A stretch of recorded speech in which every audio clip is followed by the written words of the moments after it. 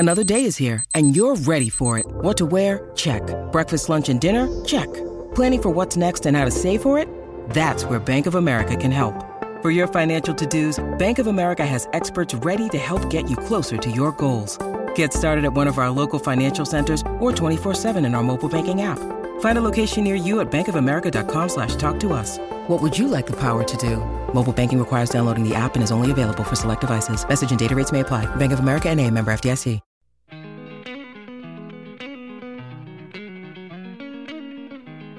Well, I got the nickname Godzilla when I played in Rochester back in '92, '93, and I'm a big guy, and I have a pretty good temper, and then I play with a lot of passion on the ice, and as I had a pretty solid year in Rochester, the fans gave me the nickname Godzilla. They said nothing gets by Godzilla, so I got that nickname and kind of shortened it to Zilla on the chin. And the first mask we had, guys would say it looked like Barney. And actually this design changed a little bit 2 years ago when we went from a natural-looking Tyrannosaurus Rex, so to speak, because that was pretty much the closest thing to a Godzilla, to a Mecha Godzilla, which is a futuristic, robotic-looking creature, and I think it's, it stands out. Got a lot of compliments on it. Sometimes masks can be a little too detailed and they're tough to pick up on camera, but when you see them up close, you go, wow, that's pretty cool. The colors are cool, the idea is pretty cool, and then having the monument and the Capitol building. 9/11 happened, and I wanted to put the Pentagon in there, and so we did that. And on my back plate, I have my kids' names and the autism ribbon, and my other nickname, Olaf the goalie. But other than that, once you have the basic design, it's pretty much what I've worn for 10, 12 years now. Anytime there's something special that I need to, like I said, pay tribute to, then I'll do that to my mask.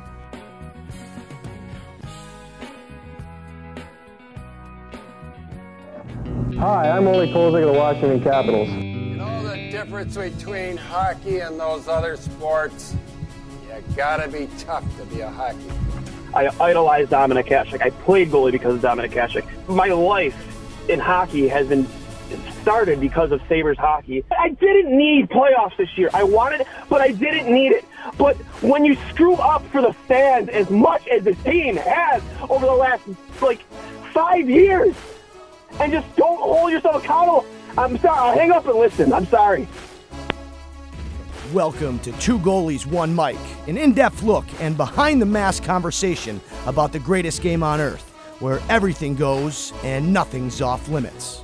Now I'll tell you something about this guy. This is only 3 minutes, eh? Whammo!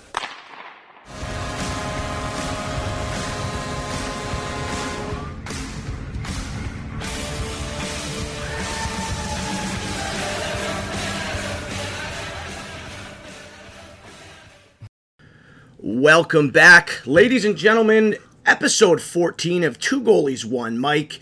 Alongside my co-host, Dwayne. Dwayne, we got an unreal guest for us, somebody that I grew up watching.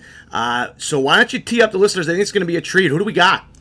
I'll tell you what, man. I don't even feel worthy of introducing this guy, to be honest with you. He ripped my heart out in 1998. 300 wins over his course of his career. Won the Vezina 2000. King Clancy in 2006. The all-time leader for the Capitals in games played, minutes played, wins, and tied for shutouts. Two-time All-Star, NHL Foundation Player of the Year award in 2001, and ECHL Hall of Famer, and so happens to be the co-owner of the Tri-City Americans and current developmental coach for the Washington Capitals, Olaf freaking Kolzig. Ole the goalie, Godzilla. How are you, man? I'm good. Thanks for that introduction. You must be from Buffalo. If, yeah. You had a broken heart in '98. Yeah, you ripped it. You ripped it to shreds, man. But you know what? We didn't earn it that year, man. And you outplayed who we consider here in Buffalo the GOAT, Dominik Hasek. Who you consider the GOAT? I consider the GOAT. But you outplayed him, man, and you ripped our hearts out in 1998.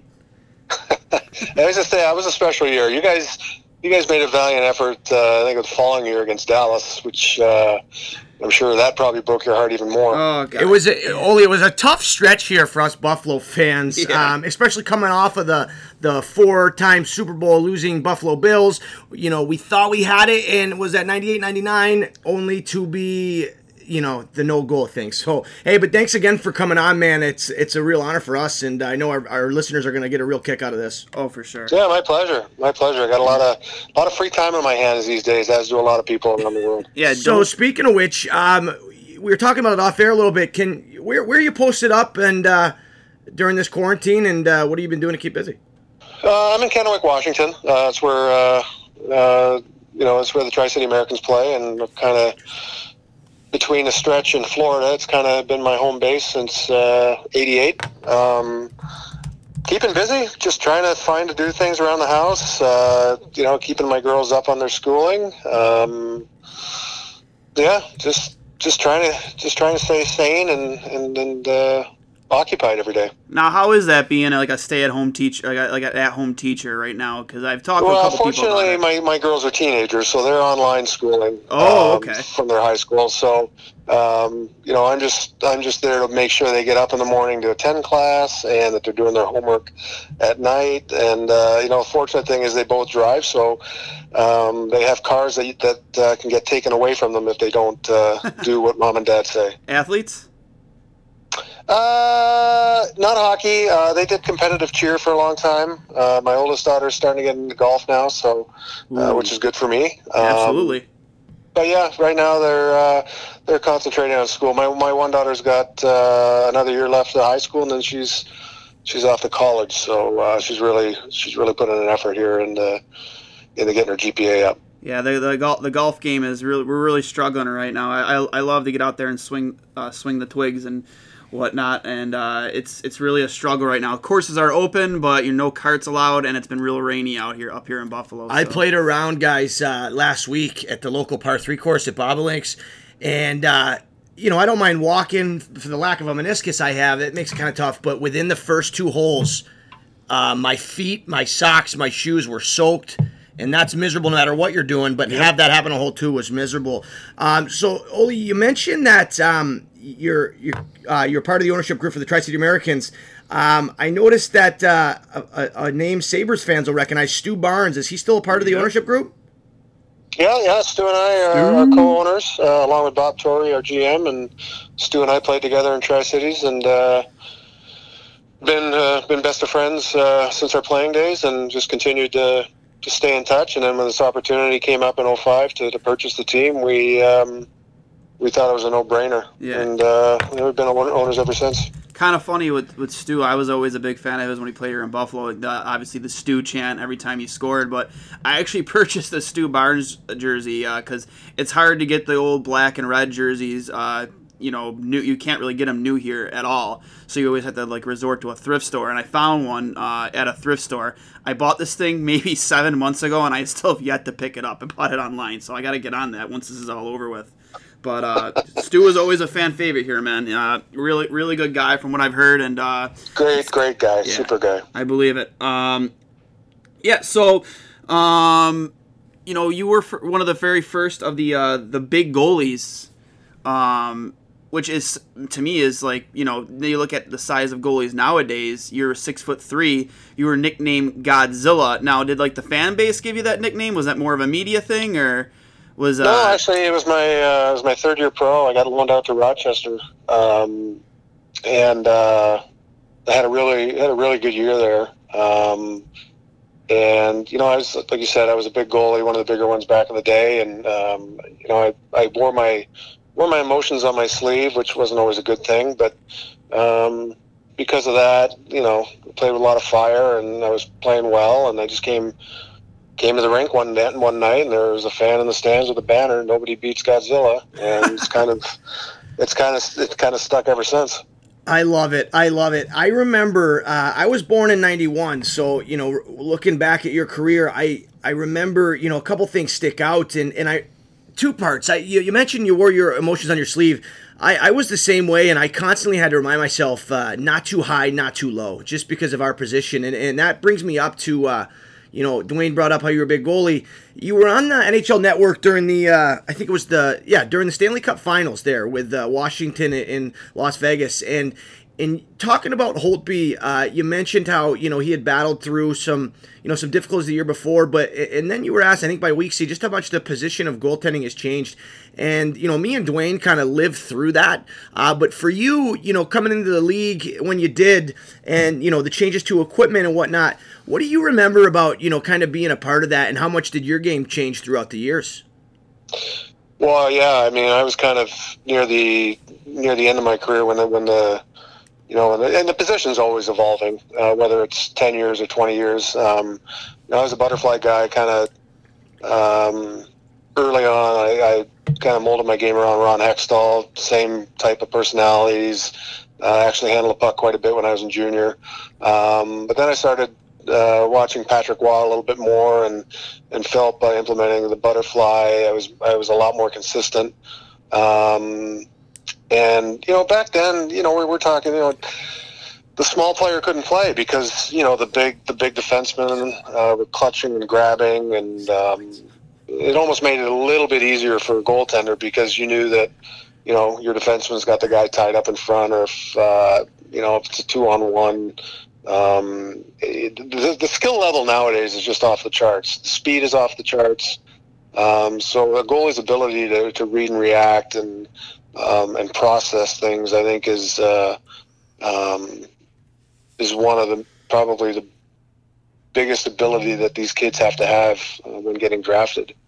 Absolutely. The athleticism of the goalies. I mean, they have to keep up with the lateral, the east-west plays, and so long gone are the days when put the fat kid in net. Now they're every bit the athlete as anybody else in the sporting world. McKenna actually said something like that last week. Yeah, McKenna actually said something about that in episode 13 last week. Is almost like very similar to what you just said. You can't put the bigger kid in net anymore. Everything's kind of just. Well, you can if he has the agility and speed. Yeah. That's the ultimate. Like a Pekka Rinne or a Ben Bishop. Yeah, I look at those guys. I look at those guys, Oli, and it's just amazing what they can do with their body at that speed. Ben Vanderklok, the goalie coach in Nashville, are you familiar with him? Yeah, I met him a few years ago. So he was my goalie coach in the O for the Niagara Ice Dogs, and I've got the chance to work with him. And just hearing him talk about Pekka and what he's able to do with his body, I have two questions for you. You mentioned handling the puck, and I'm looking at your stats here of 89-90. It says here you had 6 points, a goal, and 5 assists. Is that right? That's correct. I love it. I got a funny story about that. Fire me up. What do you got? So I just gotten drafted the previous summer by Washington. I ended up making the team out of training camp as a 19-year-old, and eventually got sent back. And when I got sent back, I came back with not a bad attitude, but the wrong attitude. I came back thinking that, hey, I just made the NHL. Coming back to the Western League, I should be able to dominate. And and it's the furthest thing from the truth because, as you know, every level you go down, the game is just so much more helter-skelter. You got the best players in the world that are in front of you, and they all do their job 100% of the time. So for a goalie, once you're up to speed, the NHL is actually fairly easy because everybody does their job. As you go down, and obviously the Western League is a far cry from the American League and East Coast League, it really got helter-skelter. And so I got lit up early on when I got sent back. And there was a game in November against Seattle Thunderbirds at home. And I'd already had, I didn't have a Gordie Howe hat trick because I didn't get in a fight, but I had a penalty, I had an assist. And so we were up 4-2, 30 seconds left, and Seattle dumped the puck in. It was delayed offside. So I had enough time to get behind the net and corral it and put my head up, and I was going to, we wanted to sail it over everybody's head, but I actually fanned on it a little bit, and I think the puck was about 2 feet off the ice, and one of my players actually had to lift his leg to let the puck go by, and it just kind of curled inside the left post for the goal, and the bench cleared, and it was the best game I'd had since I got sent back to junior, and I got a call from Jack Button, who was our director of player personnel from Washington the next day, And I answered the phone, and Jack's like, "Hey, Ole, I heard you had a hell of a game last night." And I was so excited. I said, "Oh yeah, Jack, it was unbelievable. Benches cleared, and it was just great." And Jack just kind of calmly sat there and listened, and then all of a sudden, deadpan just said, "Well, that's great, but the last time I checked, we drafted you to stop pucks, not to score, and you haven't been doing a very good job of that this year. So I suggest you change your mentality." And I don't think I handled the puck the rest of the year after that. Quick way to tighten you up there. Oh yeah, he brought me back to earth real quick. Oh my God! Yeah. I love it. Seattle with 6 attackers on. Now Gervais trying to pump it in front. Can't do it. Picked up by Nibs. He shoots it down the ice, but it's picked off at center ice by Ballas. He'll just dump it back in around the boards. 49 seconds to go. Now Kolzig shoots for the open goal. It may score. It does! Olaf Kolzig scores! Oh my goodness! Kolzig scores a goal, and Tri-Cities will win it. It's been done in the NHL. Ron Hextall. Now Olaf Kolzig scores, and listen to the crowd. Something you don't see very often. Hextall has done it. Michel Plas has done it in the minor leagues about 10 years ago. That is the first goaltender to score in the Western Hockey League history. Wow. We've seen history closing out this game tonight. You just saw it on Prime Sports Northwest and heard it on the T-Birds Radio Network. Olaf Kolzig not only had a fabulous game at goal tonight for the Tri-City Americans, he scores a goal. Wow! Never been done before in the WHL. Only been done a couple times in hockey history. And what's even more amazing, Carlos, is when Hextall's done a couple times, he has skated out to get the shot near the blue line. This time Olaf shot it from his own crease area. He was right on target. Hey, don't look now. Kolzig has a 2-point night, a goal and an assist in this hockey game. First goaltender to score in the Western Hockey League. Unbelievable. You know, you can almost see it when he scooped it right there in the slot area. It was only a matter of whether he had the angle, and he did. Olaf Kolzig, the toast of the town and Tri tonight. Yeah, man.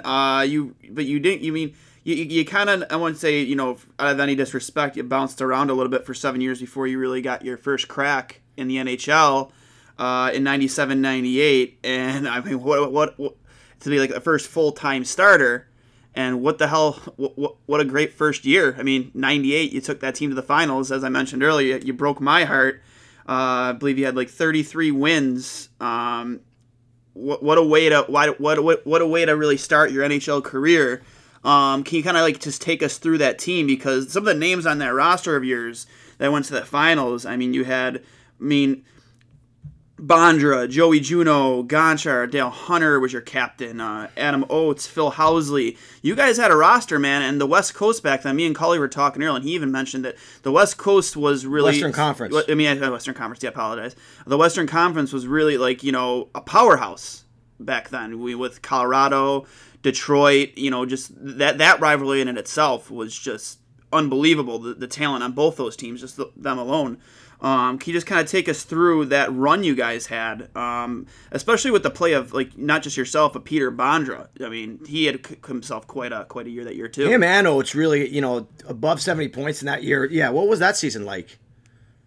Well, it was on the way it culminated at the end. It was an unbelievable season. But personally, yeah, that was kind of my coming out 7 years after I got drafted. But which I don't think, in today's game with a salary cap, teams will have that amount of patience on a player. I was just fortunate that I did with Washington. But and Bill Ranford was my partner. Forget him. Oh yeah, that's right. Yeah, so it was unbelievable. We really came out of the gate strong. And Billy got hurt first. We both had a great training camp. Billy got hurt opening night against Toronto. The first period, he took one where men don't like to get hit. Ooh. And so that was my opportunity to go in, and Toronto up to that point was kind of my nemesis building. We hate him too, don't worry. What's that? We hate him too, don't worry. Especially me. Well, not so much the hating the team. It wasn't a very good place for me to play. I never played well there. I know what you mean. I feel as goalies, so. I feel like as goalies, Oli, we all have those rinks that we play really well in, but then for some reason we have area or rinks or cities that we struggle in. And I think that non-goalies maybe don't get that as much for us because, we're such creatures of habit and routine. So was that what it was like in Toronto for you? No, not initially. I don't know what it was. It ended up being Pittsburgh was my ultimate nemesis, which continued long after I was a Capital until we finally beat them a few years ago. But for Toronto, I just don't know. It's ironic because the second start I ever had in '89 was in Toronto, and the first half of the game we were up 4-1, and I was playing unbelievable as a 19-year-old, and unfortunately, we were up 4-1, like I said, halfway through the game. By the end of the game, we lost 8-4. So, needless to say, I was on my way back to junior after that game. But I got hurt in that building. I dislocated my kneecap. It just wasn't a good building for me. It wasn't so much the team. It was just bad luck happened to me there. So when I got put into the net in '97. We were up 5-1 after the first period, and instead of being a very confident kid going in, based on the training camp I had, here I was going, okay, just don't blow this, which is the wrong mindset you can have as a goalie. But anyway, I got through the game. We ended up winning. I shut out Toronto the rest of the way, and for me, that was kind of my breakthrough moment, like my mental breakthrough moment, and I just felt like a world beater after that. And I went on a hell of a run. The team went on a hell of a run. I took over the starting spot and went to the Olympics that year. It was the first year in Nagano that the NHL went to the Olympics. So I went to Japan representing Germany, which was unbelievable. Played the All-Star game that year, which was in Vancouver, which my family was living in BC at the time, so that was unbelievable. And then we ended up going on this unbelievable playoff run. And unfortunately, we lost to the defending Stanley Cup champions in 4 straight, which I felt the series was a lot closer than that. And there were opportunities for us in that series to change the momentum, and it just didn't happen. But like you said, we had an unbelievable roster, a great group of guys. We brought in Brian Bellows and Esa Tikkanen at the trade deadline, which I think was huge from an experience standpoint. We had Chris Simon, Adam Oates, Joey Juneau, Peter Bondra. Bonsai was our Ovechkin back then. He was the ultimate goal scorer that could just fly. He was almost like a Connor McDavid type player. But you're right. Like the Western Conference had, the Dallas, Colorado, Detroit. St. Louis was pretty good too back then. St. Louis was good back then too. So, but we had some pretty good teams, and things kind of fell our way that year too. I mean, I think Philly got upset, New Jersey got upset. We beat a pretty tough Boston team. So things were kind of fell in line good for. I mean, obviously Boston or Buffalo is a tough team. Anytime you got the Dominator in net, it's going to be it's a tough challenge, and that was another good series. So can I ask you about that series really quickly? I just wanted to, before you go on further, and for that series, so you go into it, you mentioned Dom having, he was, fantastic, but you were up to the challenge, and in that game 6, so you guys go in, you guys were up 3-2, and that game 6 went to overtime. What do you remember about that game? Well, obviously the goal that Joey Juneau scored. It was just one of those. In Buffalo back then, Buffalo was an unbelievable place to play in, HSBC Arena, and the crowds were great. And then going into that series, I mean, it wasn't like it was me against the Dominator. I mean, he wasn't shooting on me. I mean, I had to worry about everybody, all the offensive guys you guys had. So I didn't really take it on as a challenge. I just wanted to give my guys the best chance to win, and hopefully they could solve Dom, and we did. But yeah, I mean, after Joey scores that goal, I mean, we flew back to DC, and back then, you you loaded a bus, you went from the rink to the airport to your charter. Now they take the cars right to the airport. So we got on the bus when we landed and came back to our practice rink, and we knew something was going on because for about 2 miles from the practice rink, there were cars lined up on the side of the road. And we got there, the parking lot was packed. We walk in, the whole practice rink was just filled with fans, and 2 in the morning. And it's kind of what we figured the celebration would have been a little bit for the Stanley Cup. And then, like I said, unfortunately, it didn't get to that. But that was definitely our Stanley Cup moment that night after we beat Buff. Well, still something to be really proud of, and that was the first cup, for a while for you guys, and still, like, I can't imagine just getting to that moment, and even though you beat the Sabres, and that's like Dwayne mentioned a couple times, ripped my heart out.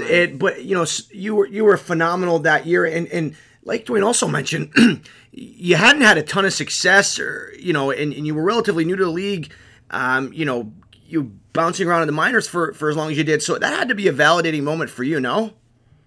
Oh, no question. I mean, yeah. I mean, I was drafted 19th overall in 88 or 89, and didn't become a starter till 97. And like I said, I mean, in today's era, that wouldn't happen. And I had to come. Like I said early on, I wore my emotion on my sleeve, and sometimes, it was a great strength of mine, but also it was a weakness of mine. And until I got that under control and was able to channel things a little differently, I was always going to be inconsistent. And then, the year before, I finally started working on that thing, working on those things, and like I tell my guys now in Washington, all the prospects, it's like you said earlier, you keep your mountains low and your valleys high. You just don't get too high, don't get too low. You stay consistent, and once I was able to get the tools and to work on that, my game took off. Yeah, man, and like I said, with that run you guys put together in '98, like it was. I mean, granted, I personally, because as a fan who was beaten by you, I was rooting for you that year, because as a fan, you always want the ones that beat you to go on and win the whole thing, so you could just go look back and say, oh, hey, at least we lost to the champions. But I mean, right. Man, it's just that series you played against us, and I mean, I've always been a huge advocate for Dom, because I always felt that he never played with the caliber of talent that most of the goalies that are in his echelon played with, which I feel to be true.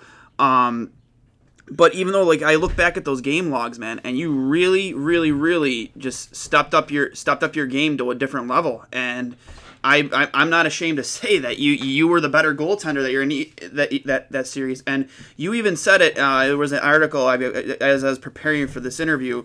There was an article done in the Buffalo News back in '98 by Vic Carucci about how you went on and said, he's beatable. We can beat this guy. He's beatable, and it's true, because a lot of teams back then, when coming into Buffalo, teams like the knock on Buffalo was you weren't coming in to play the Sabres, you were coming in to play Dynamite, and a lot of nights that was true, because with us being a small market, we were kind of a team that was built around a goaltender rather than you guys had your Bondra, you had Joey Juneau, Sergei Gonchar, Dale Hunter, Adam Oates, guys like that, who could really carry your team, even if you yourself were struggling a night or two, whereas we didn't really have that luxury here in Buffalo. So that really just kind of speaks to the fact that you outplayed that guy. It's just, like I said, I'm not ashamed to admit that, you were the better guy that year. And, I know. Well, I appreciate it. But like you said, I mean, I felt like we both played great. And I think the difference was we, like you said, we had some game breakers. Oh, you did? You guys depth too. Weren't as deep in, in the offensive side of things. But I still, there's that argument of who's the best goaltender ever. Was it Waugh? Was it Brodeur? Whatever. But I have Dom right up there. I mean, what he did, like you said, on a small market team, pre-salary cap. I mean, he psyched teams out before you guys even stepped on the ice. Before teams even stepped on the ice. It's half the battle right there. Mm-hmm. Yeah, and that says a lot about an athlete. It's like a Michael Jordan or a Tiger Woods or whatever. That he had that type of aura about him. And I don't know if you can necessarily say that about Marty or Patty, because they were usually surrounded with pretty good players. But yeah, I mean, that was just, we felt we could beat them. We had, I think regular season, I think we split series against Buffalo, and we had some success against Dom, and so we didn't have that mindset, like, that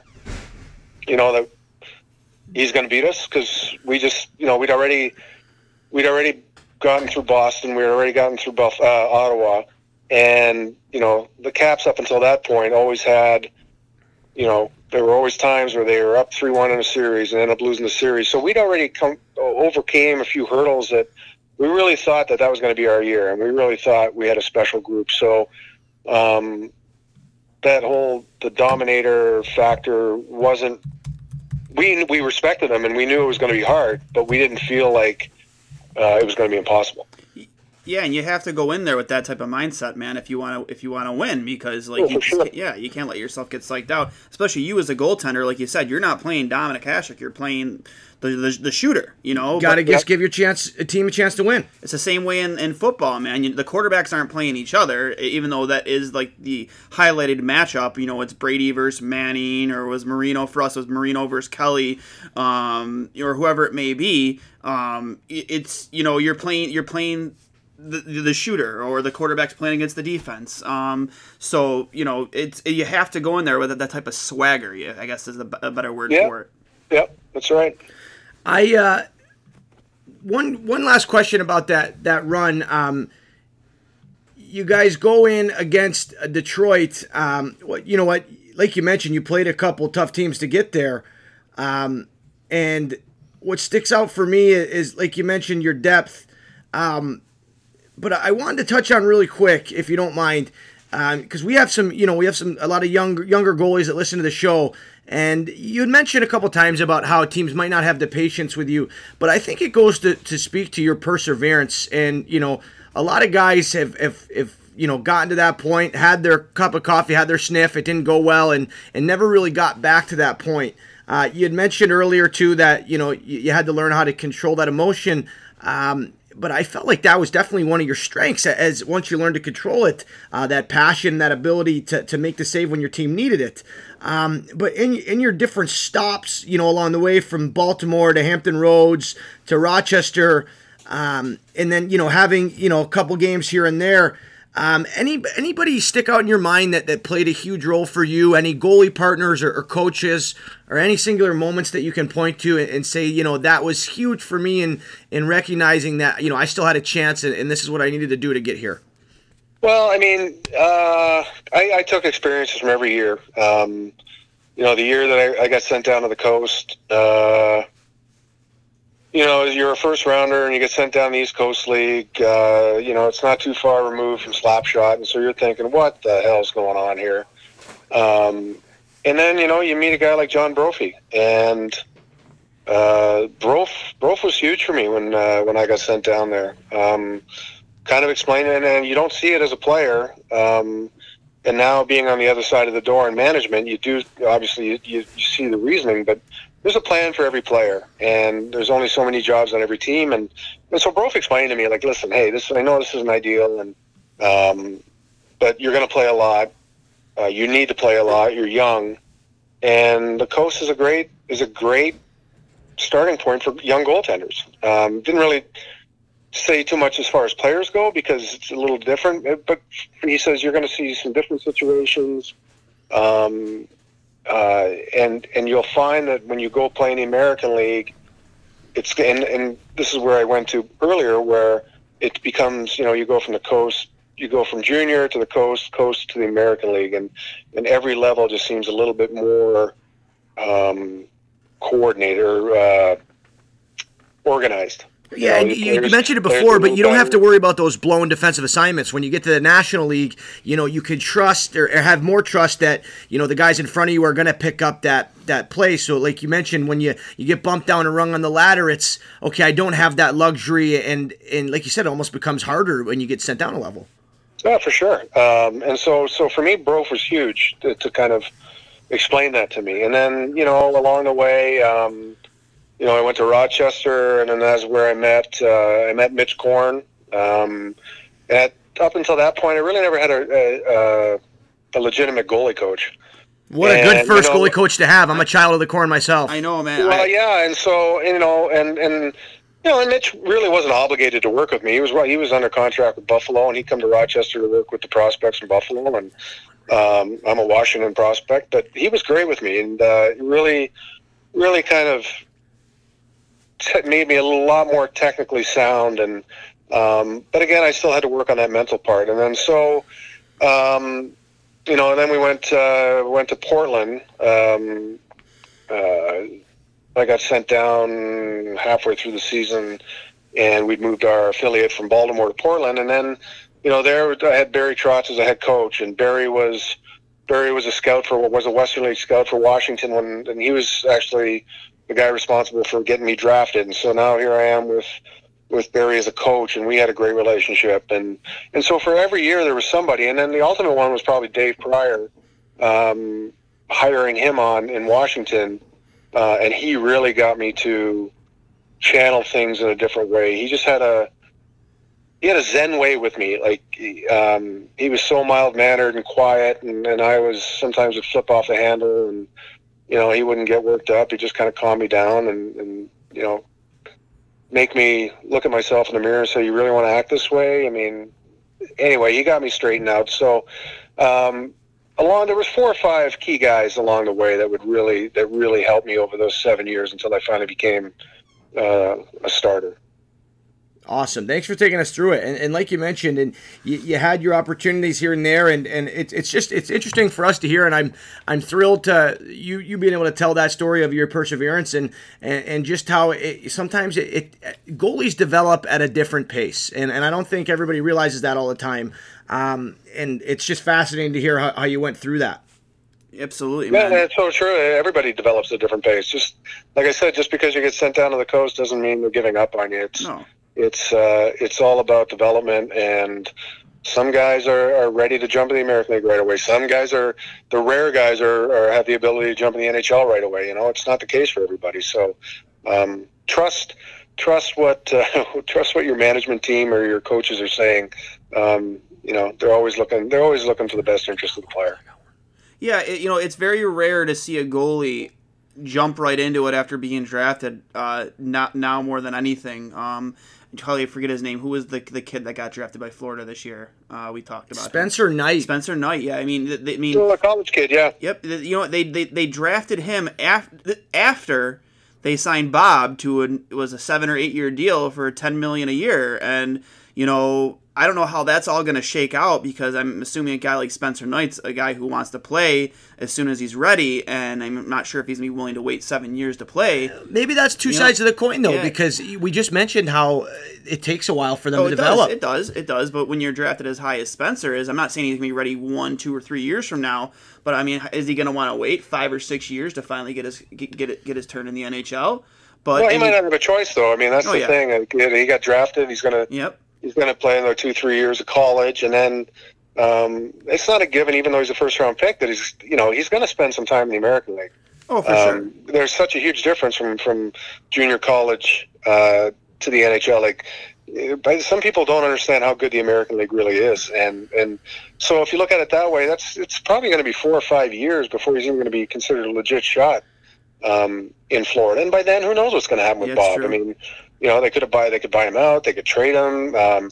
He could be, he could be the next coming of Marc-Andre Fleury, and then they have Spencer Knight as a commodity that they can trade for more players. So they're just teams do this based on he's not going to be an NHL guy now. No, not at all. We look at him as a huge piece for us in the future, and if the very least, he's a huge commodity for us. Now, before I ask you about Holtby and some of the guys you've worked with in Washington, I just thought I'd mention I played with Jack Campbell in Windsor, and there's another guy that was drafted in the first round by Dallas.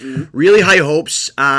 He got his chance. He played the American League for a couple years, struggled when he got called up, and now we're talking 7-8 years later before he finally caught on with LA, and now he's with Toronto. And Jack was the epitome of a hardworking, dedicated, one of the nicest guys ever. I don't know if you ever crossed paths with him, Oli, but he's a guy that was so talented, had success at every level, won the World Juniors, and then, like you mentioned, people don't appreciate the jump from whether it's, major, junior, or college to the American League, and it is such a huge jump.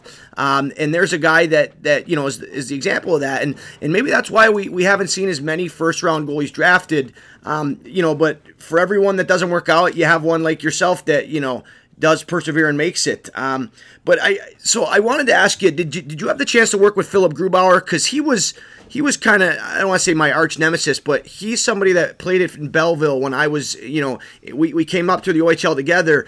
And one of my second ever game was against, that Belleville team that had Grubauer and PK Subban, and it ended up going to a shootout. And after losing that to him, he was lights out. He was phenomenal. And I said, who's this German guy? And because nobody really knew who he was. That was his first year, too. Did you have the chance to work with Philip? Yeah, I work with Groovy in South Carolina and Hershey. Groovy to me is a consummate professional. Like that guy's a competitor. And then he was the next year he got traded to Windsor, and they end up winning the World Cup. But I think he was like a third or fourth round draft pick, and I remember Dave Pryor thought really high of him and wanted us to move up to get him because he thought that good of him. So we were fortunate that he was still around in the third or fourth round. But Groovy, I could tell right away. Groovy has that. He's got those. What are they called? The intangibles. Yeah. He has an intangible that you knew he was going to be.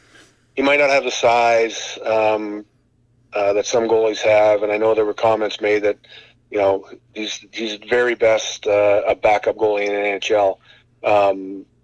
But I knew that he just had this. It's a lot like Braden. Braden, they have intangibles where guys, their teammates just want to play hard for them. And when the pressure's on the most, that's when they're their best. And I'm so happy for him. It sucked that we ended up losing him after we won the Stanley Cup. But he deserved to be a number one guy somewhere else. I just remember him for not being a big guy. He's able to play with a wider stance, and he doesn't look big in the net. But you had mentioned the intangibles, but he always found a way, at least when I was playing against him, to make that save when his team needed it. And maybe that goes to speak on the trust with his teammates that you talked about. But he's just such a, calm and efficient is the word that comes to mind. There's not a ton of wasted movements, although his style might not be traditional, like a Carey Price. He's very good, laterally in the crease, and it just always blew my mind and to see, almost how easy he made it look sometimes. And, I'm happy as much as, he had my number in juniors and it was painful to play against him. I was in Windsor a year or two after him, and everybody had nothing but good things to say about him, and tough shoes to fill for sure. But like you said, a steal now looking back on it for you guys to get him in the third and fourth round. But you had mentioned Holtby, and he's a guy that me and Dwayne have talked about a ton. Yep. I'm a big fan of his, and you talked about. We talked about with you perseverance, but going back to the year before you guys won the Stanley Cup, and you had talked about this on the NHL Network about that clip I was talking about. He had struggled and he had gotten away from some of the things that he did well the year prior, and he ended up not starting the playoffs. And, Gruby came in and Holtz ended up, coming back and retaking that. What do you remember from that and that experience with Holtby and anything that, conversations or moments that you may have had with him that, kind of when it all clicked for him? Because he was lights out. I go back to that save he made with his paddle. I think it was in, game 2? And, game 2 against Vegas, yeah. One of the best, big-time moments, because if that goes in, you guys are going to overtime in that building, which was, a circus. Electric. And, going back home in the finals, down 0-2 is a hell of a lot different than 1-1. Can you kind of take us through what that playoffs was like and working with him? Well, and so at that point, I was part of the player development team, and so Mitch Korn and Scott Murray were Holtz's everyday goalie coaches. But there were times where I'd run into Holtz and just we'd talk and BS a little bit. But the thing with Holtz was Gruby obviously had an unbelievable run the second half of that season, and Holtz's game wasn't where he wanted it to be, and so it was just natural that we'd start Gruby in that in that series against Columbus. And what I think it did is obviously Holtz was an unbelievable teammate through that whole time. Was very supportive of Gruby and was 100% on board with the team, and but he had a chip on his shoulder. And when that opportunity came, when he went in like halfway through game 2 and then started game 3, you saw the player that we had the year prior, and it was a huge reason for us to win that cup. And like you said, that save he made in game 2. Vegas was pressing, and they put that in, like you said. They got all the momentum going into overtime, and who knows what could have happened. So, I think I tweeted out right after that. I said that's the best save I've ever seen, and especially for the moment. I got a lot of grief from a lot of Twitter people out there, but I guess I had to explain myself why I thought that, and like you just said, it was the timing, it was everything, and. Who knows if we win the Stanley Cup if he doesn't make that save? For sure. For sure. And, and like I said, and that's what it's all about, just, making that timely save, and that save in specific, man, that could have been, a game, a situation, a moment where it really could have changed the outcome of the series. No question. And, and obviously we, as goalies, we all know there's a lot of luck involved. And I mean, the paddle's 4 inches wide, and the net's 4 feet high. So for him to get his paddle on it, there's some luck there. But he made his own luck by putting himself in that position. Absolutely. It's funny you bring that up, because for me, like that save, we've all been there as goalies. It's a fun save to make, but it's so low percentage. And I always remember reaching over my paddle, and I learned as I got older, even if I got a baby power push with my left leg, just to get there, you give yourself more of a chance instead of automatically reaching over. But I always felt that anytime I put my stick on the ice, they shot it in the air. Anytime I put my paddle in the air, they shot on the ice. So, like you said, there's a huge element of luck in the position, but it goes without saying, you have to put yourself in a position to make that save. That Stanley Cup run must have been special, for you to be a part of and have a front row seat to that. Before we move on, is there anything else that you remember about that run, or even the aftermath? Having the team parties with the cup and just being a part of something as special as that. Anything that sticks out to you? Because I remember watching that. I was rooting for Washington. I hated that Pittsburgh, had your guys' number, so to say, for the in the previous 5-6 years, whatever it was. And I was never a huge Ovi fan up until that point, and then I kind of started to come around and realize what a warrior he is. And so that was special, to see them win. And that Vegas team, for me in their first year, they were a wagon, and they were deep. They played hard and fast, and the tempo they played was unbelievable. So anything that sticks out to you for that run or in the aftermath? Well, there were a handful of things. First in the first round against Columbus, we were down 2-0. We were in overtime in game 3.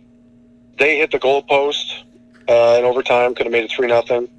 We go down. I think Bob, or the defenseman, the D-man, Bob makes a save, and the D-man turns around, is trying to clear the puck, and hits it right off Eller's skate. And so now all of a sudden it's 2-1. We're back in it. End up winning that series. Obviously Kuznetsov's overtime goal against Pittsburgh to finally exercise those demons. Mm-hmm. And then we're up 2-0 against Tampa Bay. We beat them in their building the first 2 games. They come back, they beat us. Next thing you know, we're down 3-2.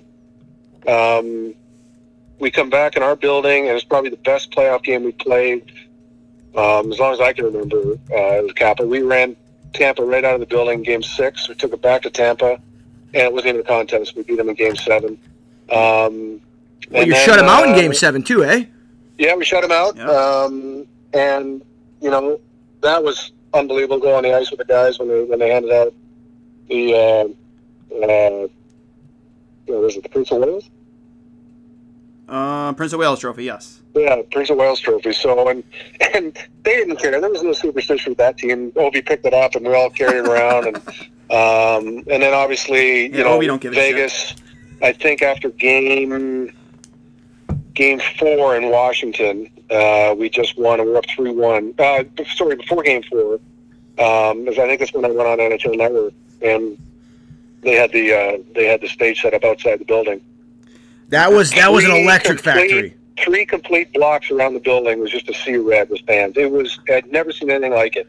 And then we came out of that building after Game 4. We won. We were on the precipice of winning the cup. We're up 3 games to 1.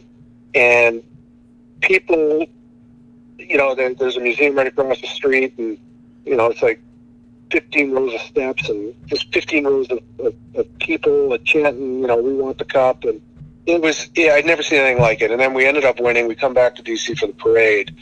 And I swear there were more people there for the parade than there were for Trump's inauguration. It was incredible. I love that. I love that. Yeah, that's awesome. The closest thing we have had here to that in Buffalo is probably, the big rally we had for the team in '99 after they returned home from losing, after we lost to Dallas. We had probably around like 15 to, I'd say, at least 15,000 people in downtown Buffalo just to thank the team for the year they put on. That's when the infamous no goal slogan was born, which was still haunts us, like you said earlier, amongst other things. But just the way you talked about the way that the fans rallied around you after that, we miss that here in Buffalo because people like to talk about the party in the plazas that you see in Nashville and stuff like that. That was all kind of born here in Buffalo during those playoff runs we had in the mid 2000s. You couldn't find a better hockey base, than what we had here in Buffalo, and it's a far cry from that now. So hopefully under Jack Eichel, and guys like Rasmus Dahlin and some of the other guys like Dylan Cousins we have coming up, we could have that back one day. But just touching on what you said before that, the moments, piggybacking off Cully's question, what was it like to have Ovi hand you that cup? That honestly was the coolest moment I'd ever experienced because the management crew, we got on the ice later. They do the cup ceremony and the guys all skate around, and then they allow the staff to come on the ice, and so you're shaking hands with the GM and the coaches, and so the players had already done multiple things around the ice, and so they're ready to go into the dressing room. And I was sitting there talking with somebody, and Ovi's skating by with the cup on his way to the room, and he caught me on the corner of his eye, and he's like, Olaf, and came over, and he's like, can you believe we did this, bitch? And honestly, it to me, it just spoke volumes about what kind of guy he is, because his first few years, I was kind of like a big brother to him, and kind of just the whole team looked out for him. We had a good group of veterans that looked out for him, but I was the most veteran guy, I guess, on that team, and so we'd always had a really good relationship. And for him to do that, just he recognizes the history of the organization, and I had the opportunity and had never won it, and so for him to come over, it really, to me, just cemented.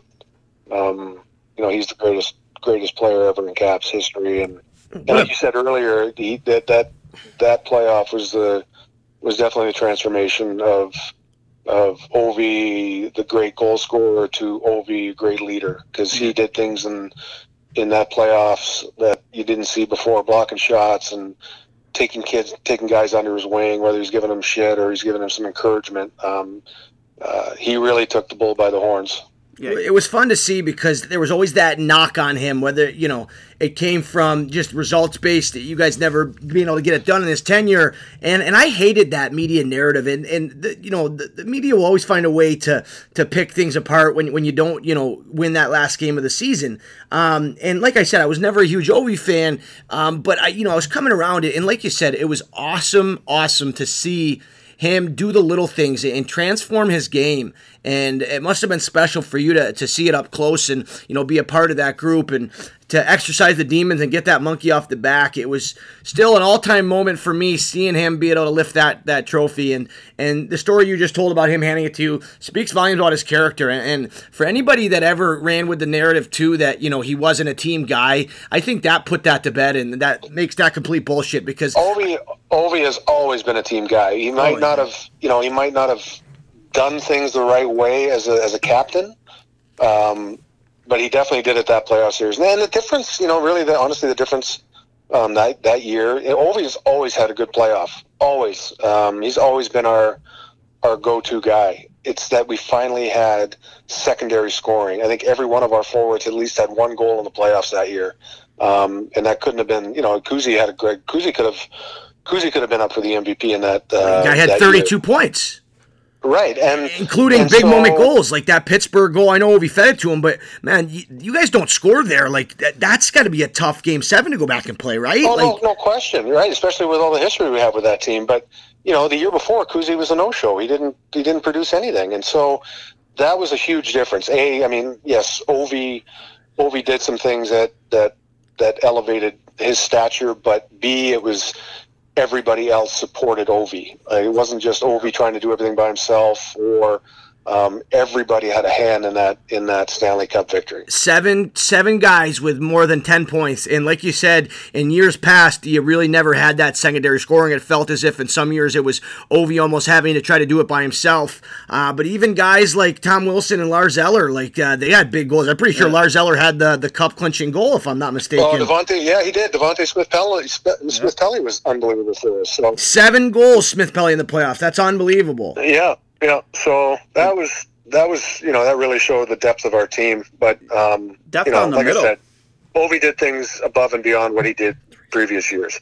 That's awesome, man. Yeah, special to hear about it. I had one quick question, and then I'll kick it over to Dwayne. Unless you had something about the Stanley Cup. No, I think as much fun as I had watching Ovi, really become the true leader. I mean, he already was, but at least in the public eye, watching him become the true face of that franchise, the true leader of that franchise. I think I enjoyed it. I think I enjoyed watching him celebrate in the awesome. 2 weeks after, because it really just showed. I mean, he always get knocked on how he'd celebrate goals and stuff like that. I always thought that was bullshit, man. Like, you score a goal in the National League, you have every right to go nuts. Yeah, you can go nuts all you want. I don't care. But watching him... that's the thing, though. Like, the thing that endeared everybody about him when he first came into the league was his enthusiasm and how much he loved the game and how much he showed his enthusiasm when he scored. Yeah. Then he became this popular, fantastic superstar. And the next thing you know, everybody wants to tear him down for doing the exact same thing that we were all in love with. Because why not? You can't. You got to dig up bad things to say about the guy. For sure. He scores 50, 60 goals a season. And that's not good enough. We got to find digs on him. It's ridiculous. Right, but the partying was epic. I mean, that was, oh my God. I think that's probably what the team is going to get known for more than the actual win. Yeah. And then you see St. Louis try to outdo us last year, and I don't think they pulled it off quite as good as we did. No, you guys get the decision there for sure. Right. A valiant effort by St. Louis, and I was happy to see them win too. Valiant effort, but when you got a guy throwing up in the parade, and then you got Brett Hall talking, I mean, it's just kind of keg stands out of the cup. Yeah. No, that's awesome. Speaking of St. Louis, it was fun to see, and I didn't really know much about Chief Craig Berube much before that. But it was really cool to, kind of get more to know him, and just the whole story about St. Louis, him taking over halfway through the year and them being the first team to go from last place, that late in the season to winning it all. it was cool to me, and I was definitely rooting for St. Louis, in particular because New England sports teams have just made Buffalo sports fans' lives miserable over the past 20 years. Yep. But still, there was a lot of reasons to root for him. What was it like getting to play with Craig Berube? Because it was only recently that I realized, just how tough of a player he was, man. This guy was nails. But then to hear a lot of his former teammates speak to him, it's just fascinating to me because a coach like that, there's, a lot of different types of coaches, and I coach junior hockey myself, and, there's a lot of guys I try to mold myself after, but to see the way that Craig Berube, is earned the respect of his players, by just, the way he communicates with them and just knowing the right things to say. And I'm sure that, you got caught more than a glimpse of that playing with him. What was it like playing with him back then? And, I guess the second part of the question is, how cool was it to see him have that success? One of my all-time favorite teammates, playing with him. We had a nice little group. Myself, Chief, Dale Hunter, Phil Housley, Mark Tenorti.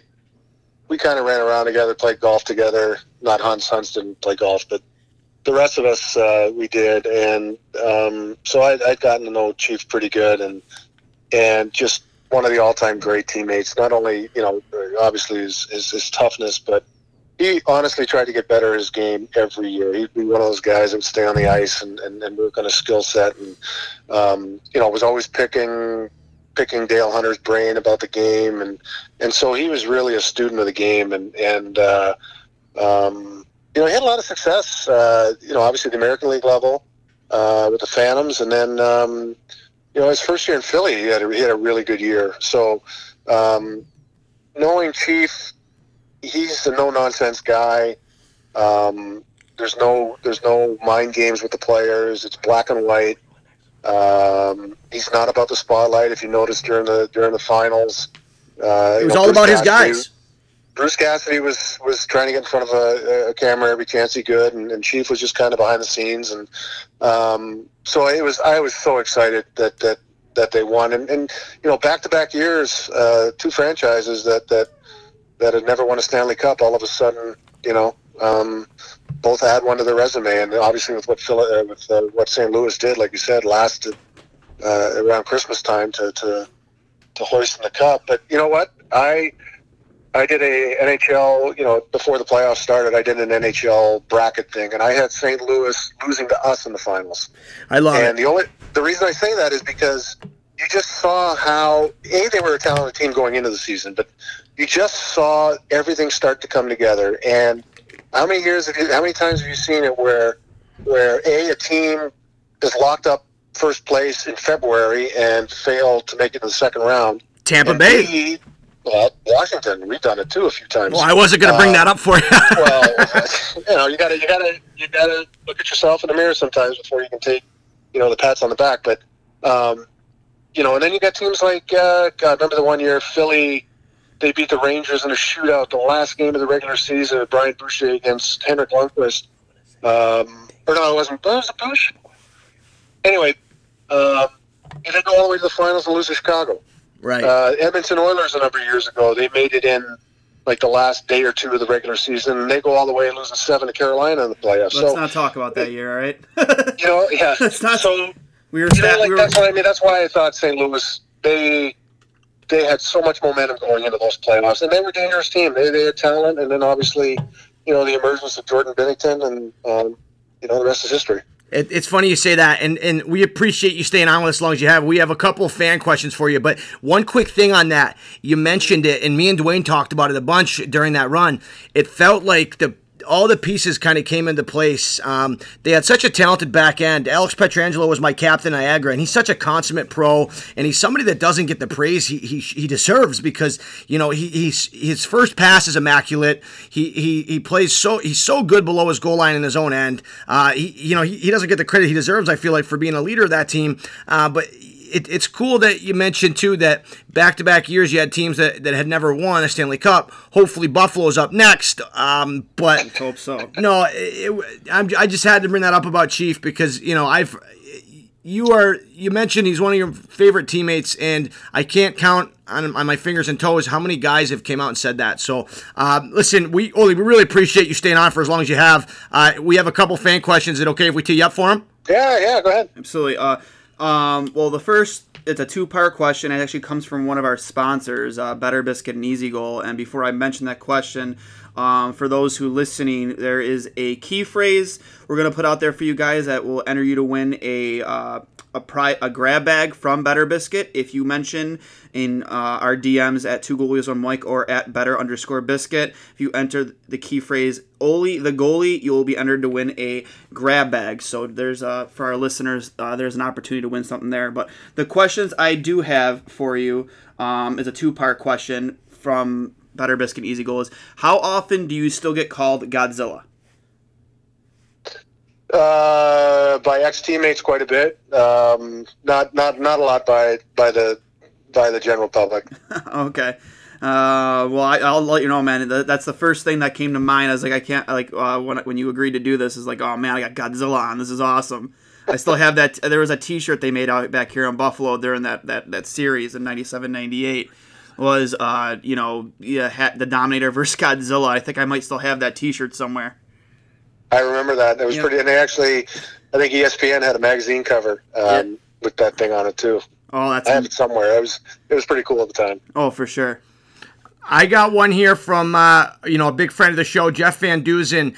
He asks, when did you know that going to an NHL was a reality and no longer a dream? Great question, Jeff. That is a good question because honestly, when I played junior, I obviously the hopes of, because I had a scholarship offer to go to college and I wanted to give junior a try just because I know back then it was the best avenue to get to the NHL. And I don't really think it set in until second half of my draft year. And I was doing interviews with teams and then,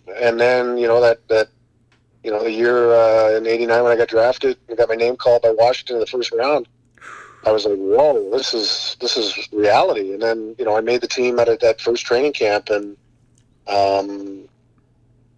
it was awesome. But there were a lot of years of doubt after that because it did take me another 4 or 5 years to get back to the NHL. So I don't think until that 97, 98 season did I really solidly believe that I was going to be in the NHL. Yeah, and you know what? Back then, like I said, you were the first of the big goaltenders. Now today, 6'3" is like that's kind of what they're looking for to even get a sniff these days. You don't. Well, you know what? And back then too, like I was a 6'3". I was 240 pounds. You were solid. Because you work. Now it's sport or position specific workouts. Back then, goalies worked out the same as defensemen and forwards. So you were bench pressing, you were military pressing. There was no Pilates, there was no yoga, there was no fitball, there was no the core. Nobody even knew what core strength was back then. And the hip mobility. I was a big guy, just like Rod Langway or Kevin Hatcher or Eric Lindros. It's fun to see, especially how the position-specific training has gotten. I caught a bit of it towards the tail end of my OHL career, but just everything they're doing now, from the balance to the hip mobility and flexibility, but even your eyesight. I'm going to ask you this really quick. Ben Vanderklok had mentioned that Pekka Rinne was going to get done. I'm sure he has it done now. His eyes corrected to better than 20/20 vision.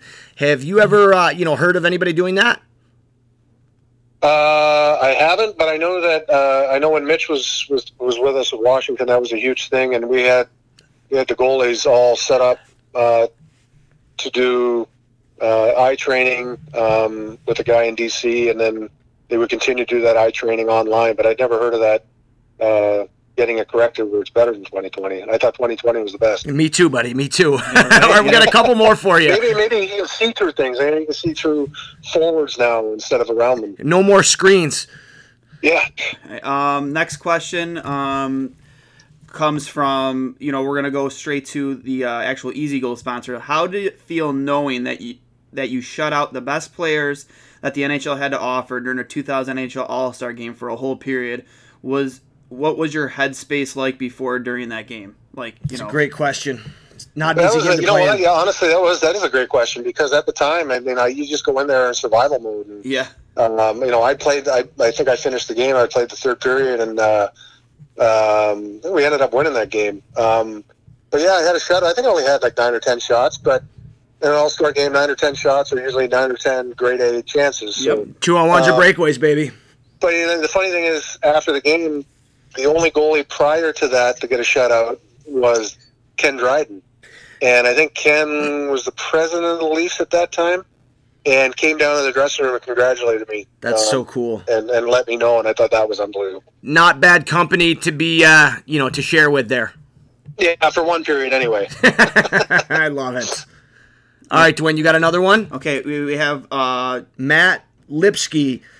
He wants to know your thoughts on the famous hot dog mustard card. Worst card ever created. I can't believe that they actually produced that, but I was in Tampa Bay at the old Thunderdome, and you sat in the runway with the photographers and got to chatting with the guy and asked him what the funniest picture he's ever taken is, and has he caught any of the players like eating popcorn or anything. And next intermission I came back and sat in my spot, and he hands me this hot dog with my name written in mustard, and he said, "Here, just hold this," and took a picture and didn't think anything of it. And so I came out the next season. I came out of a home game in Washington, and a group of fans there, and they were just laughing and chuckling, and I asked what was so funny, and the kid hands me this hockey card, and not only does he take a picture of me with a hot dog, but he uses a fisheye lens, which makes me look like I'm 300 pounds. and then that, insult to injury, the action shot on the back is Rick Tabaracci. That's awesome. Yeah, so it was a setup. So I'm not a big fan of that card.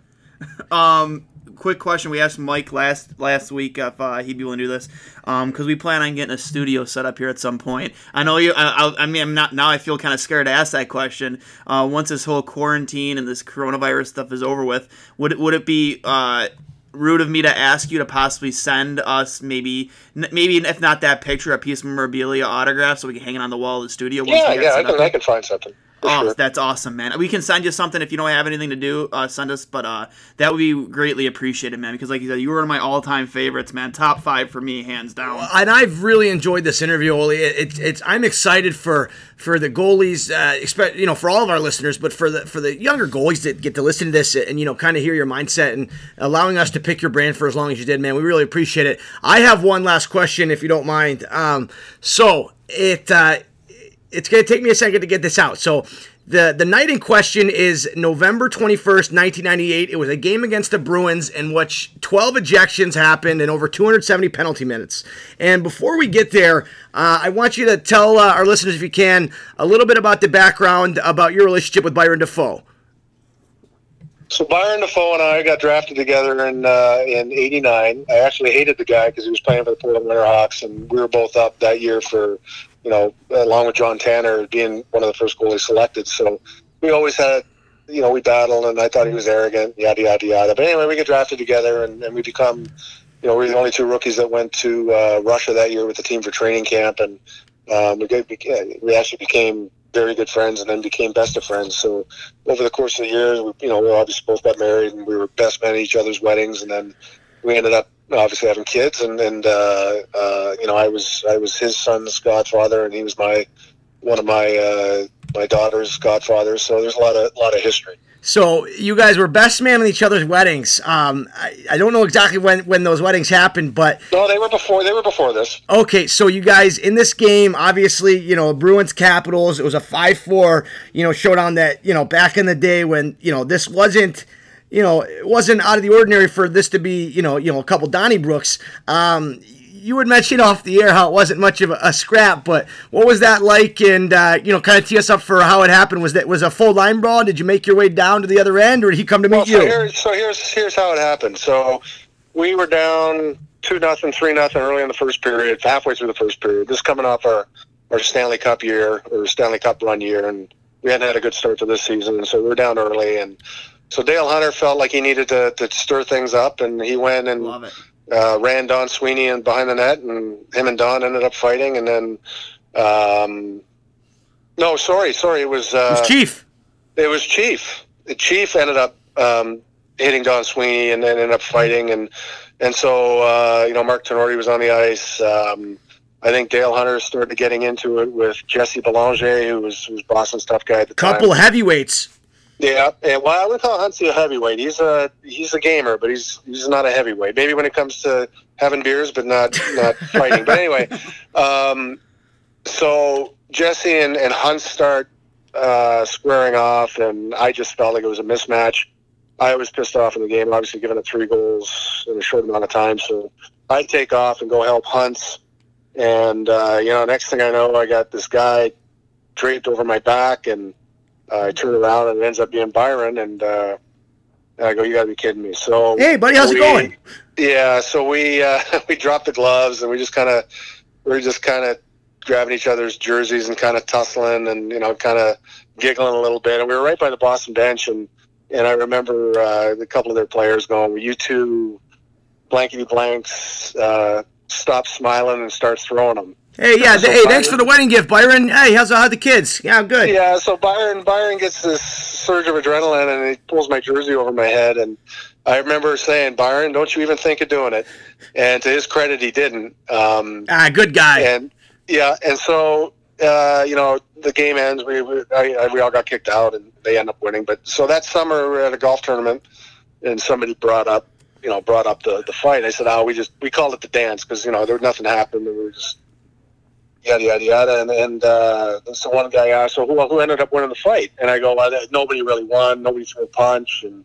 And Byron had clipped the Boston Globe the next day, and it was a picture of right when he had the jersey over my head. Oh, and no. He cut the article out and kept it in his wallet just for this precise moment. And he pulls it out of his wallet, and he goes, I don't know, but you guys can make your mind up. And what a beauty! That's that's a good friend right there. Anytime you want a rematch, let me know. And so, but yeah, that was the dance. That was an embarrassing moment. I even remember watching the replay the next day or listening to the Boston commentators. They're like, they're best men at each other's weddings. I love it. That's incredible. Thank you for sharing with that. My brother brought it to my attention this morning, and I was fascinated by it, but just to have it happen that way, and of course, Byron, your good buddy, I just love that he clips out the picture, keeps it in his wallet. Yeah, I wonder if he teed that guy up in advance to say, hey, bring this up at the golf tournament. He might have. Who knows? I wouldn't put it past him. Hunter going back into the corner. Now Defoe grabs Hunter. Byron Defoe grabs Dale Hunter. And here comes Olaf Kolzig from the other end of the ice. Kolzig going after Belanger. Oh, man, this could get really ugly in a second. Belanger pounding Kolzig. That brings a pile of players over on this side. Defoe and Kolzig are now locked up. You gotta be kidding. One was the best man at the other guy's wedding this summer. I'm guessing there's no anniversary gift after this.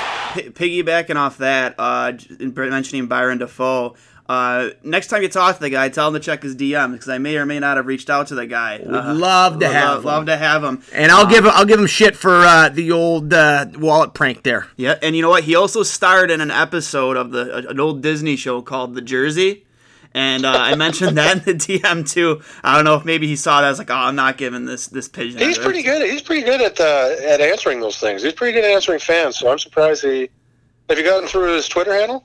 I'm not sure. I have to look if it was Instagram or Twitter, but I did shoot him a DM. Him and another Boston alum, Andrew Raycroft, and you've yet to hear from either. So if you talk to him, give him some shit for us. Yeah, I'll talk to him, but DM him again and just say, listen, I need to have you on to rebut some things that we need your side of the story here, Byron. Yeah. We got a couple last ones to finish up. Thank you again. Two last ones. Yeah, no problem. Another friend of the program, William Marengo, asks, which shooter gave you the biggest problems throughout your career? That's a good question, man. Ooh, shooter would probably be Mario Lemieux. Not a big deal.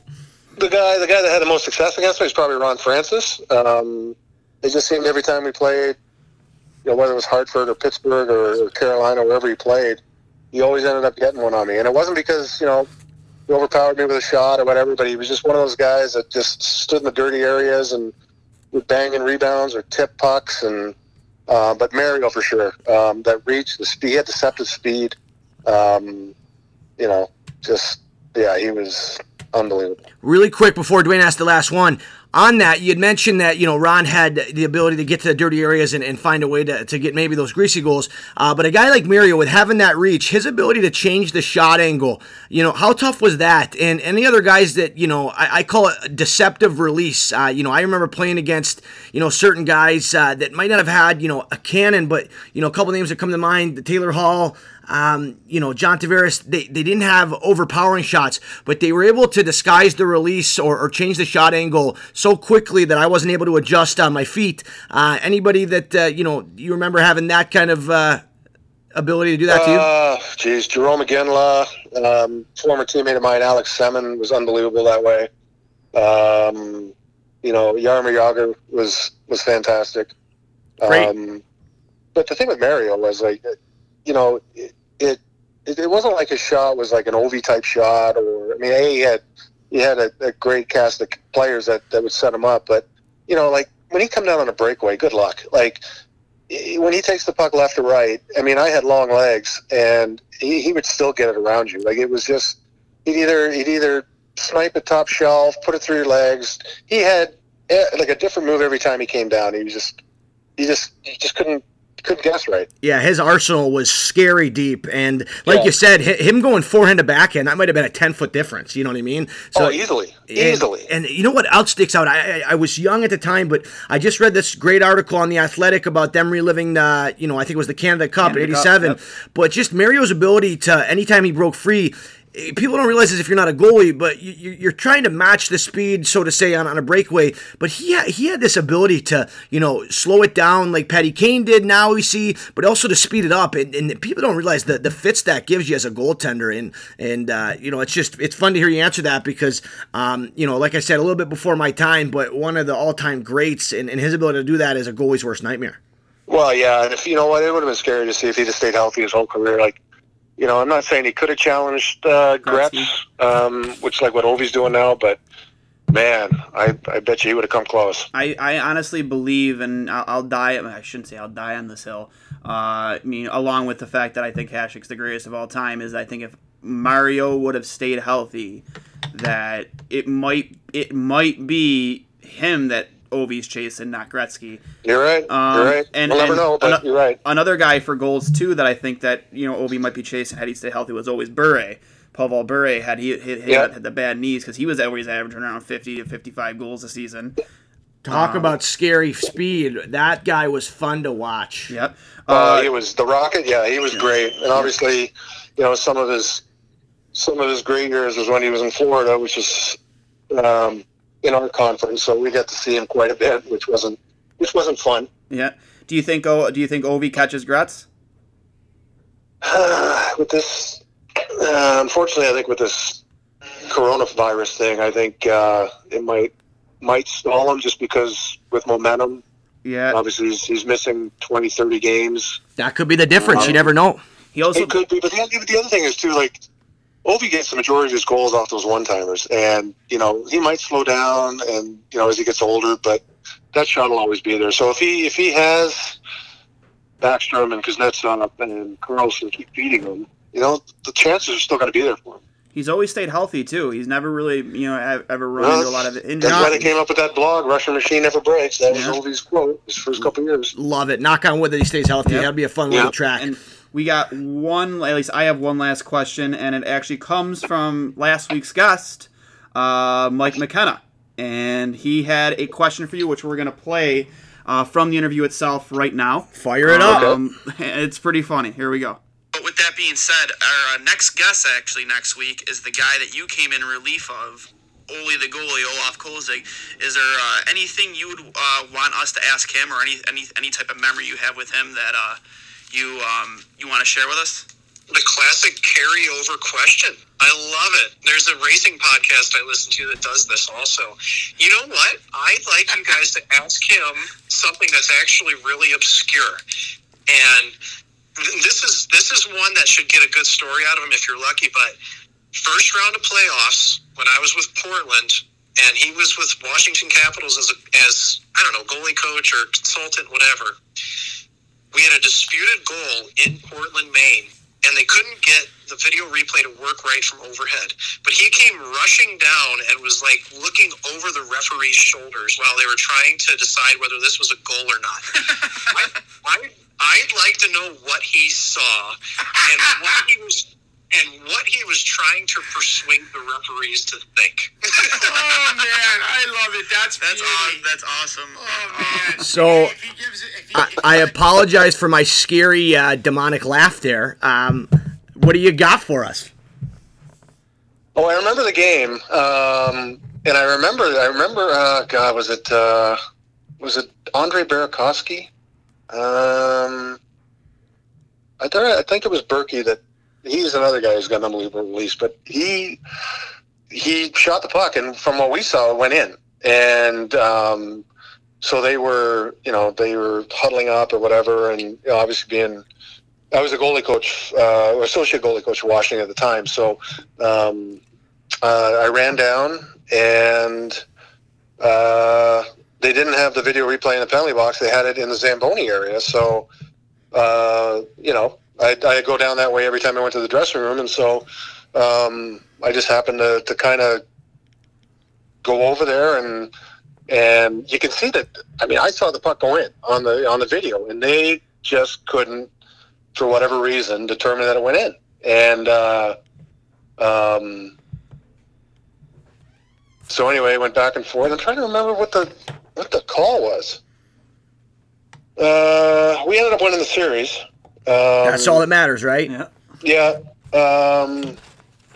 But Mac's right. I did go down there, and I was pretty emphatic. That's what happens when you turn 50. Your mind starts going a little bit. But, I don't know if – obviously, I don't think I did persuade him because I still think they didn't call it a goal.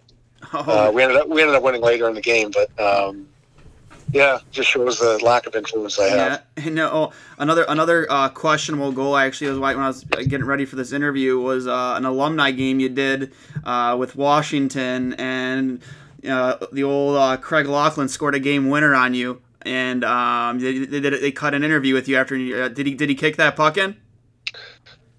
Well, the thing was, I wasn't in net. Since I played, I mean, I never went back in net. I had a couple bad hips, so whenever I play those alumni games, I'm usually a power forward or a staying-at-home defenseman. So it was Malarchuk, I believe, right? Locker, yeah. Locker did kick the goal in. A definitive kicking motion, it is confirmed. Yeah, it was definitely a no-goal, but we had no instant replay, so the call on the ice stands, and they ended up winning the game. They never heard the end of it from Locker. I love it. Well, listen, hey, Oli, we really appreciate it, man. This has been the most fun interview for me to do. I can't wait for not all of our listeners and the goalies especially. One of the all-time greats. We really appreciate you taking the time to do this with us, and when love to have you back on once the season gets back going, maybe next season, or who knows what happens. But yeah, definitely anytime, guys. This was fun for me. Obviously, it's good to talk hockey again in these uncertain times. Yeah, everybody out there, be safe, stay safe, and continue to practice. I wouldn't say social distancing, more like physical distancing. Yeah, just be smart, guys. Wear your mask, and it's not just for you; it's for everybody. And I can't preach that enough. And for the people saying we want life to get back to normal, the sooner that we all are responsible and do the right things, the sooner we'll have our beloved sports back. And I'm happy you brought that up. And listen, all the best to you and your family. We can't thank you enough for coming on and spending the time you did with us. It was a lot of fun. It's been an absolute honor. No problem, guys. It's fun for me too. Take care. You too, Oli. Thank you, man. It's been an honor. Okay, guys. Yeah. Bye. That was Oli the goalie, Godzilla. Dwayne, I don't know about you. That was fucking awesome, man. I love that guy. Didn't know a ton about him before we had this going in. I just remember some of the highlights and like we mentioned that series, but the amount of ground we covered, and we really appreciate the fans. It's a lot of fun for us to have you guys fire in some questions, and that was great. So big thanks to all the listeners that did fire in the questions. Hopefully we can keep that going. Absolutely, man. I mean, you guys really came through when we needed you, and we wanted to keep that interview down to maybe 30 to 45 minutes, and it just seemed he loved talking to us. So I love talking to him. There was just so much to cover from everything he went through, his battle through the minors. Yeah. I didn't really realize that, and to kind of delve into for 7 years, and just his perseverance. What a great guy, and to see him have the success he did, to go on that, for him to talk about in detail his Stanley Cup run where they came up short to Detroit. We could have talked about that for another half an hour. Oh, yeah. And then to talk about, international play too. Yeah, and that's something we didn't even get to. So that'll be a lot of fun to get to next time we have him on. But we're starting to have some, bigger name guests in, and it's a lot of fun for us to, have you guys fire in the questions you did. And I'm not going to tease who we have yet. I'll let you take care of that on social media. But, guys, we got a couple real big names coming up. Real big names. Just working out the logistics of that. Next week's show should be a beauty to carry on the stretch of former NHLers. That's all I'll leave it at. But I just want to take a quick second to let you know this podcast is brought to you by Mitt's Barbershop. Created and owned by a true friend of the program, Justin Gritsky. Mitt's is a modern-day barbershop that provides a cool atmosphere featuring some of the greatest barbershops Buffalo has to offer. Come in, enjoy a free beer, play some video games, and get the best haircut in the area. When I asked Justin what sets Mitt's apart from the evil chain super-duper cuts that we see at every intersection, his answer says it all. My vision was to create the only true barbershop in Cheektowaga. When customers walked in, I wanted them to get that feeling they got when they strolled into the barbershops of old. The golden era of what a barbershop meant, not just a place to get your hair cut. So if you're looking for the real deal, come on down to Mitt's to get the real feel of what a true barbershop is and what it's supposed to be. The clear-cut top dog for all your hair cutting needs. Look no further than Mitt's Barbershop. And when you mention that 2 goalies and 1 mic sent you in, receive $5 off your haircut that day. Talk about customer service at its finest. Located at 3461 Genesee Street in Cheektowaga, it is located right next door to the 33 Speakeasy Bar and Grill. Their phone number is 868-1424, and their hours are Monday, 12 to 6, Tuesday, Wednesday, Thursday, and Friday, 10 a.m. to 7 p.m. On Saturday, they're open from 9 a.m. to 4 p.m. and closed on Sundays because why not? Everybody deserves a little Sunday fun day. I want to finish this ad read off by reading a great testimonial from one of Mitt's loyal customers. Tired of the cookie cutter salons trying to get your attention? Also tired of those men-focused salons? Then when you leave, you feel like you just visited a Supercuts for men and the haircut isn't any better? Then Mitt's is the place for you. Great cut, very professional, great atmosphere. A great place for men to get cut and trimmed up. I'm honestly a little sad I'm only visiting Buffalo because I need something like Mitt's back home. You heard it here first. Come on down to Mitt's for a great cut and an even better experience. We're happy to have them as a sponsor to the show, and we hope you join us in finding out what makes Mitt's just so special. Thanks again to Justin and all the hard work him and his staff do. And without further ado, we'll kick it back to 2 goalies, 1 mic. Big thanks to Justin and the guys over at Mitt's. Be sure to check them out as soon as this quarantine is over. I know I need a haircut. I look like Wolverine, or that I stuck my finger in electrical shock it. I'm making up words now. And also, and we also wanted to take a quick second to thank the guys from Better Biscuit. Them and the guys, Easy Goal? Easy Goal. What they're doing during this time is phenomenal. Huge thanks to them. So we'll throw it over to that ad read. Big thanks to what they do for us. And 1 second, just remember, mention Oli the goalie in either 2 goalies 1 mic's DMs or better_biscuit at Twitter, and you will be entered to win a grab bag. So just keep your eyes out for that. I know they tweeted that out us already. So, yeah, without further ado, here is a beauty of an ad read for Better Biscuit. We'll be back in a second. This podcast is brought to you by Better Biscuit. Better Biscuit is a hockey training tool designed to help you develop your game. These fiberglass reinforced pucks are developed to handle less than perfect surfaces, enabling hockey players of all ages to practice their skills in their driveway, basement, or schoolyard, honing their skills whenever and wherever possible. It comes in 2 different styles. The Better Biscuit Sniper helps players develop forehand, backhand, one-touch, saucer, drop passing, and shooting. Ideal for perfecting those toe drags, puck control, and stick handling. The other option is the Better Biscuit Passer. The passer will help you develop softer hands and help you become more accurate with your passes and stick handling. Will also help you improve your puck possession confidence for any skill level. Be sure to check out Better Biscuit at betterbiscuit.net for all your hockey training needs. Thanks again for all your support, and be sure to check out Better Biscuit. Now back to the show. Huge thanks to our brothers over at Better Biscuit. Be sure to check them out on their Twitter handle. And like Dwayne said, he had mentioned the secret code words. Which is Oli the goalie. A lot of fun there with that. Be sure to check them out. Great product. And hey, is there any better time right now, Dwayne, to work on your mitts? No. Speaking of mitts Barbershop, work on your mitts with Better Biscuit. No, yeah, get your hands working. They got some great products. So big thanks to those guys. Oli the goalie is the code word. So check them out at Better_Biscuit. We had a lot of fun, collaborate with those guys. But hey, listen, what a great episode. Dwayne, you're the mastermind behind setting these up, and I have a lot of fun doing it. So I hope you guys had as much fun listening as we did talking to him. What a legend that guy is. My God, man. Well, he said top 5 all-time favorite goalie for me, and that was an absolute honor to do. I was blown away he even answered, to be honest with you. You know what? And hopefully he had mentioned to Byron Defoe that they're buddies, and hopefully, he gets back to us. That'd be a fun one to do, too. So, you know what? I would love to hear from you guys. No promise that it's going to happen, but anybody that you guys want us, that you think would be a good interview, anybody that you think that we should give a chance to, tweet at KidCully33, at DwayneS39, or at 2Goalies1 Mike. Let us know who you guys want to hear from, and we will do our absolute best to get them on.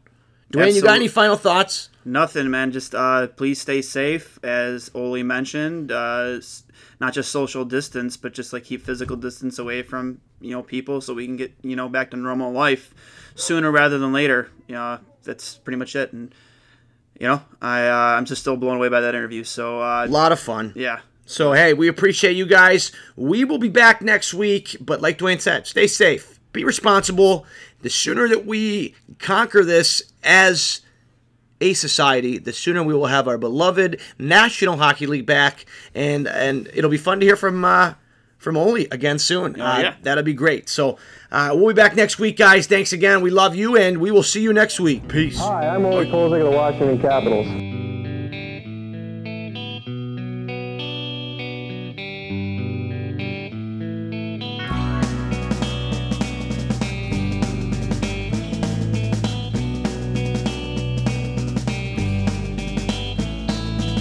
Well, I took a walk around the world to ease my troubled mind.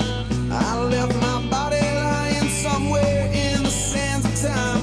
But I watched the world float to the dark side of the moon.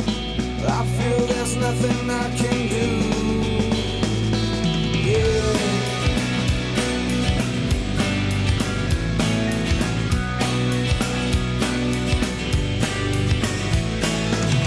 I watched the world float to the dark side of the moon. After all, I knew it had to be something to do with you.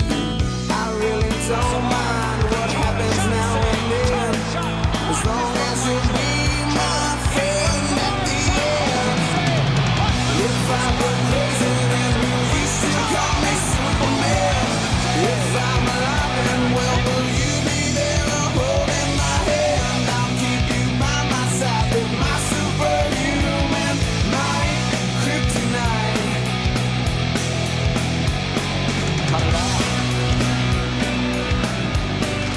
Oswald. Pass to the left. Shitnik fires it below by Kolzig. Holding and Erston get together. You call me strong, you call me weak, but still your secrets I will keep. Took for granted all the times I never let you down. You stumbled in and bumped your head. If not for me, then you'd be dead. I'd pick you up, put you back on solid ground. If I go crazy, then will you still call me Superman? If I'm alive and well, will you be there holding my hand? I'll keep you by my side with my superhuman might, kryptonite. Back to the blue line. He still has it. Back in. Tapped by Wozniak. And only Kolzig comes up with a save.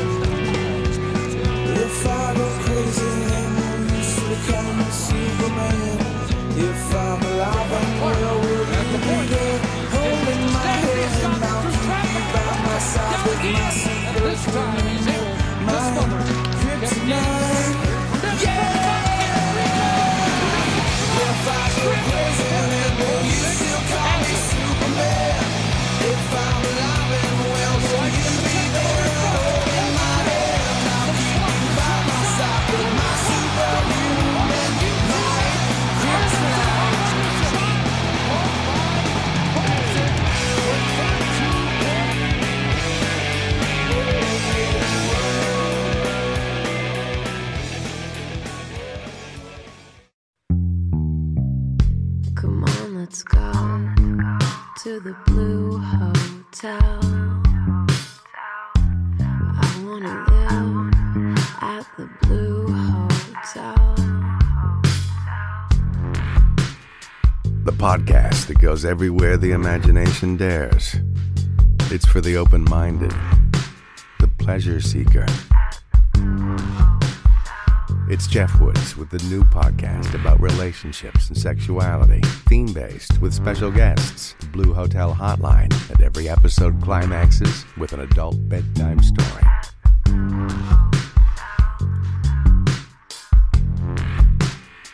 Get a room and listen in at the Blue Hotel. Begins Friday, September 23rd.